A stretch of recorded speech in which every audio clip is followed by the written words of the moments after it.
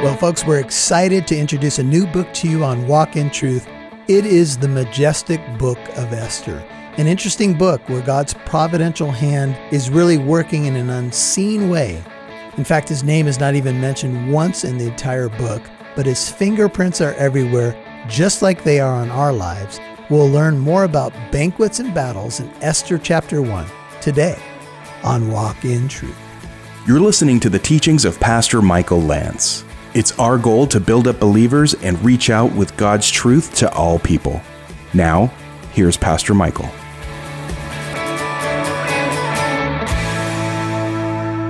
The book of Ruth and Esther are two books that are actually among the 66 named for women. They're the only two. So the book of Esther and the book of Ruth named for women.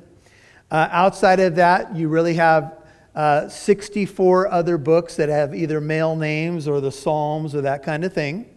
And the hero of the book of Esther is a woman named Esther. There is another hero that comes up in the book, and his name is Mordecai.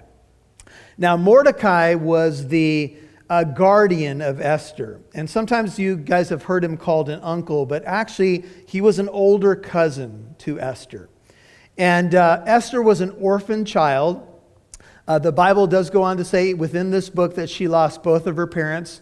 To my knowledge, we don't have that backstory, but we do know that cousin Mordecai, and the way this worked is that Mordecai's uncle was the father of Esther.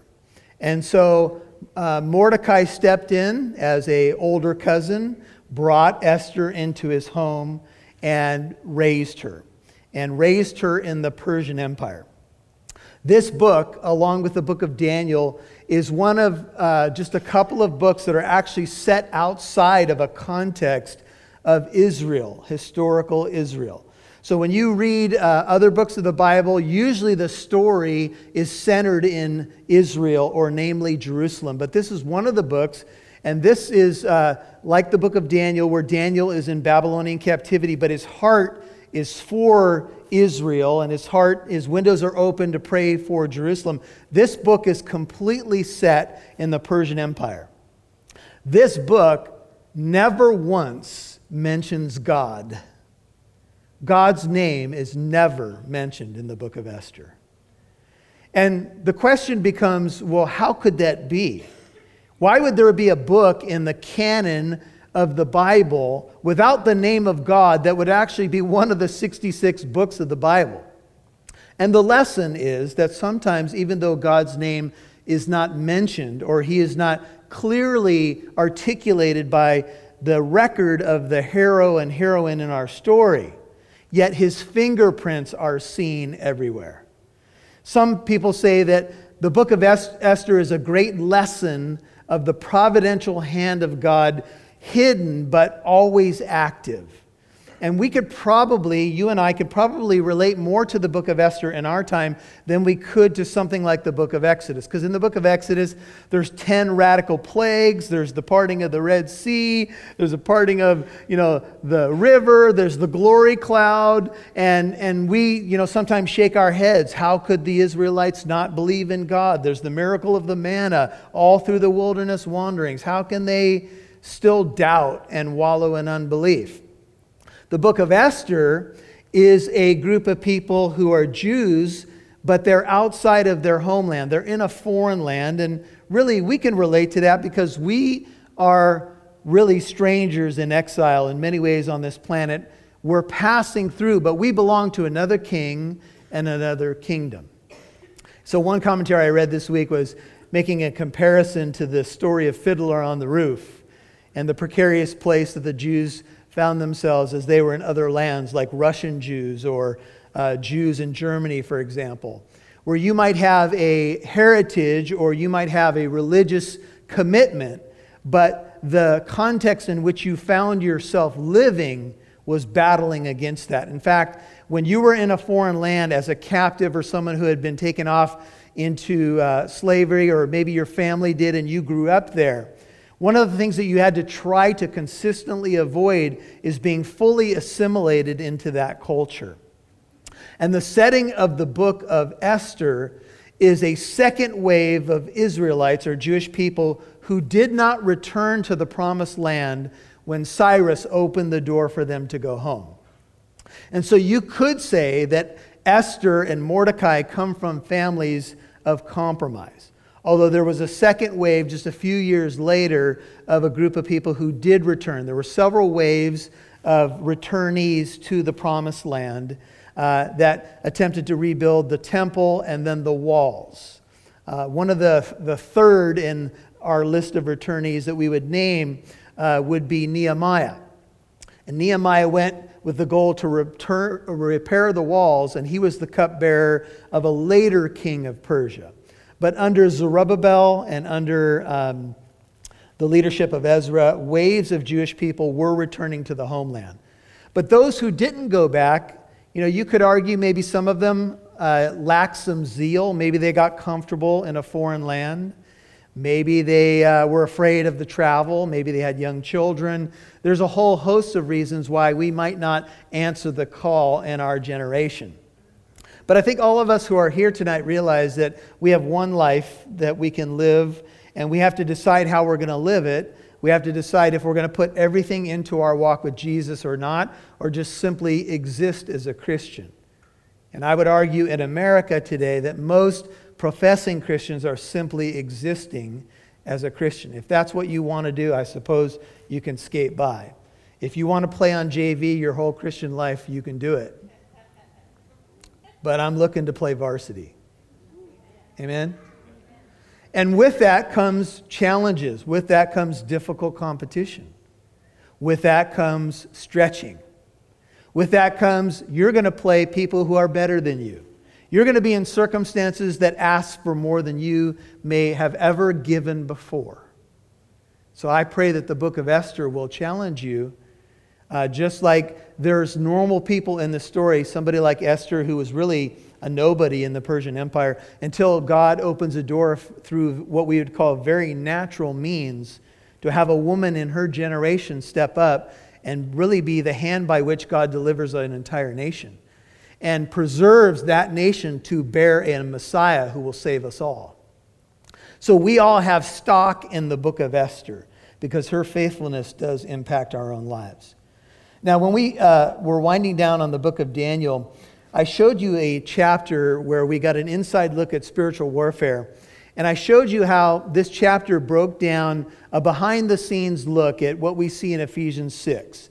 That we don't wrestle against flesh and blood, but against principalities and powers. And we saw there that Michael is the prince of Israel. And there's a verse, just write this down for your notes because we're just going to just do a little introduction here. Daniel 10:13 and Daniel 10:20 both reference this. Then he said, the angel says to Daniel, "Do you understand why I came to you? But I shall now return to fight against the prince of Persia. So I'm going forth, and behold, the prince of Greece, the next world power, is about to come. Nobody fights with me against these forces except Michael," the angel says to Daniel, "your prince." And there in the book, and you can go back and listen to this on the website in Daniel 10, we got a behind-the-scenes look at spiritual warfare where we saw that there were entities called princes or kings that seemed to have geographic responsibility over world empires that were unfolding in our Bible, like the Prince of Persia and the Prince of Greece. These spiritual entities, somehow in the ear of the human leader of that empire, had stock even in trying to subvert a message that an angel was bringing from heaven to Daniel to answer Daniel's questions about the future of his people Israel. Everybody with me? So what I'm saying is that even Persia, the empire that we will learn about in this book, had a spiritual entity connected to it, trying to thwart or subvert prophecy coming to Daniel about the future. Just interesting, isn't it? This is what we've got. We've got a story behind the story. We've got a spiritual reality behind human events that sometimes we look at and we think nothing of. For example, can you imagine the news report? Let's say you go home and you turn on the news and you hear Queen Vashti has been deposed from her position and a new queen will be brought in. And you might watch the news and go, so what? Another scandal in politics? Who cares? Another thing for the tabloids and talk shows to talk about? I don't care. Until you realize that Vashti, the queen, being deposed, opens the door for Queen Esther to take a spot by which she will deliver the Jewish people and preserve the line from which Messiah will come. So sometimes little things that we think are no big deal, God's providential fingerprints are there.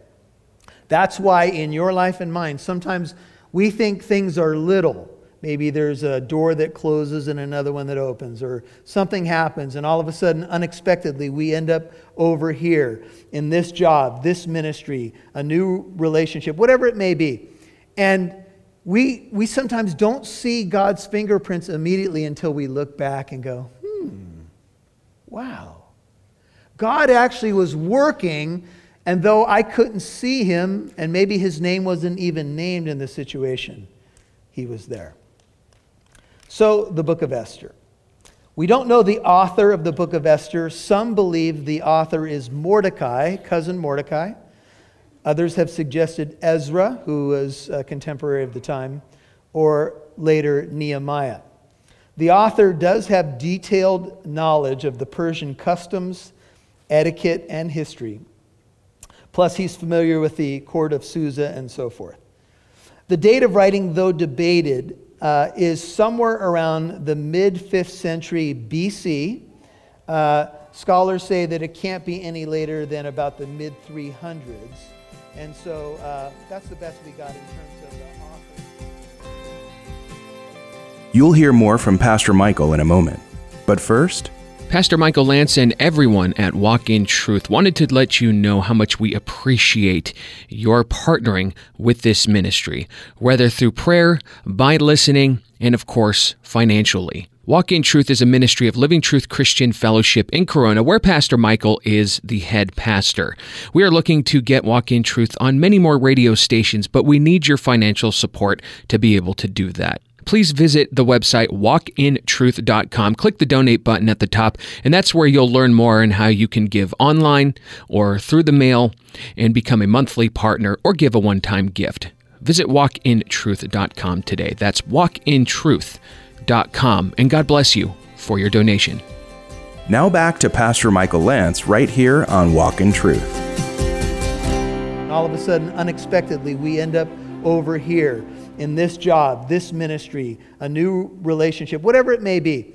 And we sometimes don't see God's fingerprints immediately until we look back and go, wow. God actually was working, and though I couldn't see him, and maybe his name wasn't even named in the situation, he was there. So, the book of Esther. We don't know the author of the book of Esther. Some believe the author is Mordecai, cousin Mordecai. Others have suggested Ezra, who was a contemporary of the time, or later Nehemiah. The author does have detailed knowledge of the Persian customs, etiquette, and history. Plus, he's familiar with the court of Susa and so forth. The date of writing, though debated, is somewhere around the mid-5th century BC. Scholars say that it can't be any later than about the mid-300s. And so that's the best we got in terms of an author and a date. Some might strongly lean towards Mordecai. Esther, who is the main character of the story along with Mordecai and a few others, her name in Hebrew is actually Hadassah. And that is mentioned in Esther 2, verse 7. Her name means myrtle, or the myrtle tree. Her name, Esther, we don't know the origin of that name. But Esther is among a handful of books never quoted in or alluded to in the New Testament.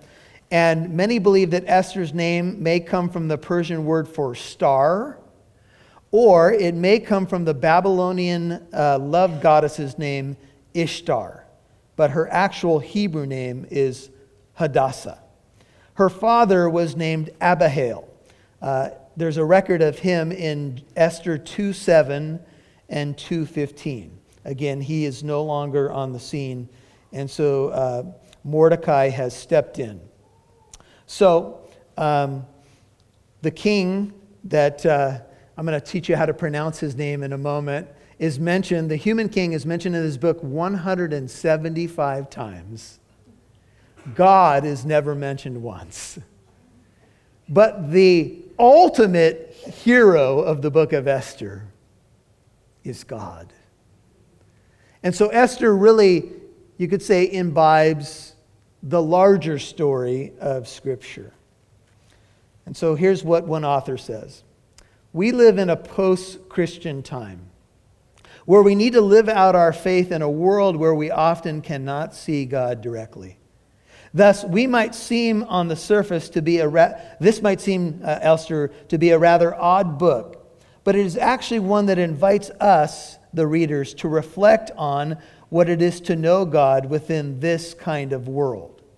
A world where the miraculous is rare, and yet in which the faithful continue to experience the reality of God's presence. So I mentioned to you that this is not a book where left and right people are turning around and there's a miracle, or there's a clear sign from God, or you open a chapter and it says the word of the Lord came to this person, or the word of the Lord came to this person. Yet God is still working. And tonight, if it has seemed like God has been silent when you've been praying about something, or struggling with a situation, or wondering, about a direction, God is always at work. Jesus said, "My Father is always working, and I am always working." And so the book opens this way. Now, it took place, literally, and it was, in the days, this is what happened during the time of Xerxes, if you have an NIV. His name in most of the translations, at least some of them that I am aware of, is Ahasuerus. All right? Now, you probably could listen to studies on the book of Esther, and people are going to pronounce this name in a number of different ways. But I'm going to tell you that the name, if you have a New American Standard, for example, and you see Ahasuerus, is, to my knowledge, pronounced Ahasuerus. Okay? Now, the Greek rendering, see that name is the Hebrew rendering of a Persian name. So this is where it gets a little difficult, because you're taking a Persian name and transliterating it into a Hebrew receptor language. So some of you are saying, my Bible does not say that, Pastor Michael. It calls him Xerxes. Anybody got Xerxes in your version? That's because Xerxes is the transliteration from Persian language, into Greek. And so sometimes there's not an exact science on how to move these names into a receptor language, because remember, the Bible is written in original languages and then it is recepted into languages that we understand. So we have a Bible written in English. But remember, the original readers of this story were reading in what? Hebrew or Aramaic. And so there are ways that we translate the name, so don't get too confused about it. But the original Persian name of this king starts with a K, and it's something like Khashar-Yarsha, but it comes into the language before us as Ahasuerus, or if we want to keep it simple, Xerxes. He was the Persian king who reigned from 486 to 465 BC. So about a 21-year reign. Most scholars identify the figure with Xerxes the First. He was the son and successor of Darius the First, called Hystaspes. And you've heard his name mentioned, for example, in the book of Daniel.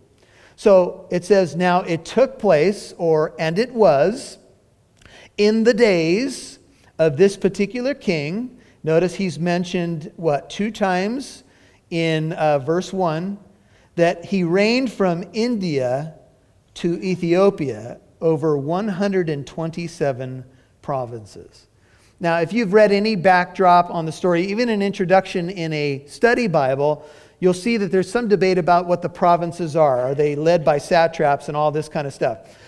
These 127 provinces were probably smaller metropolitan regions that encompassed a city.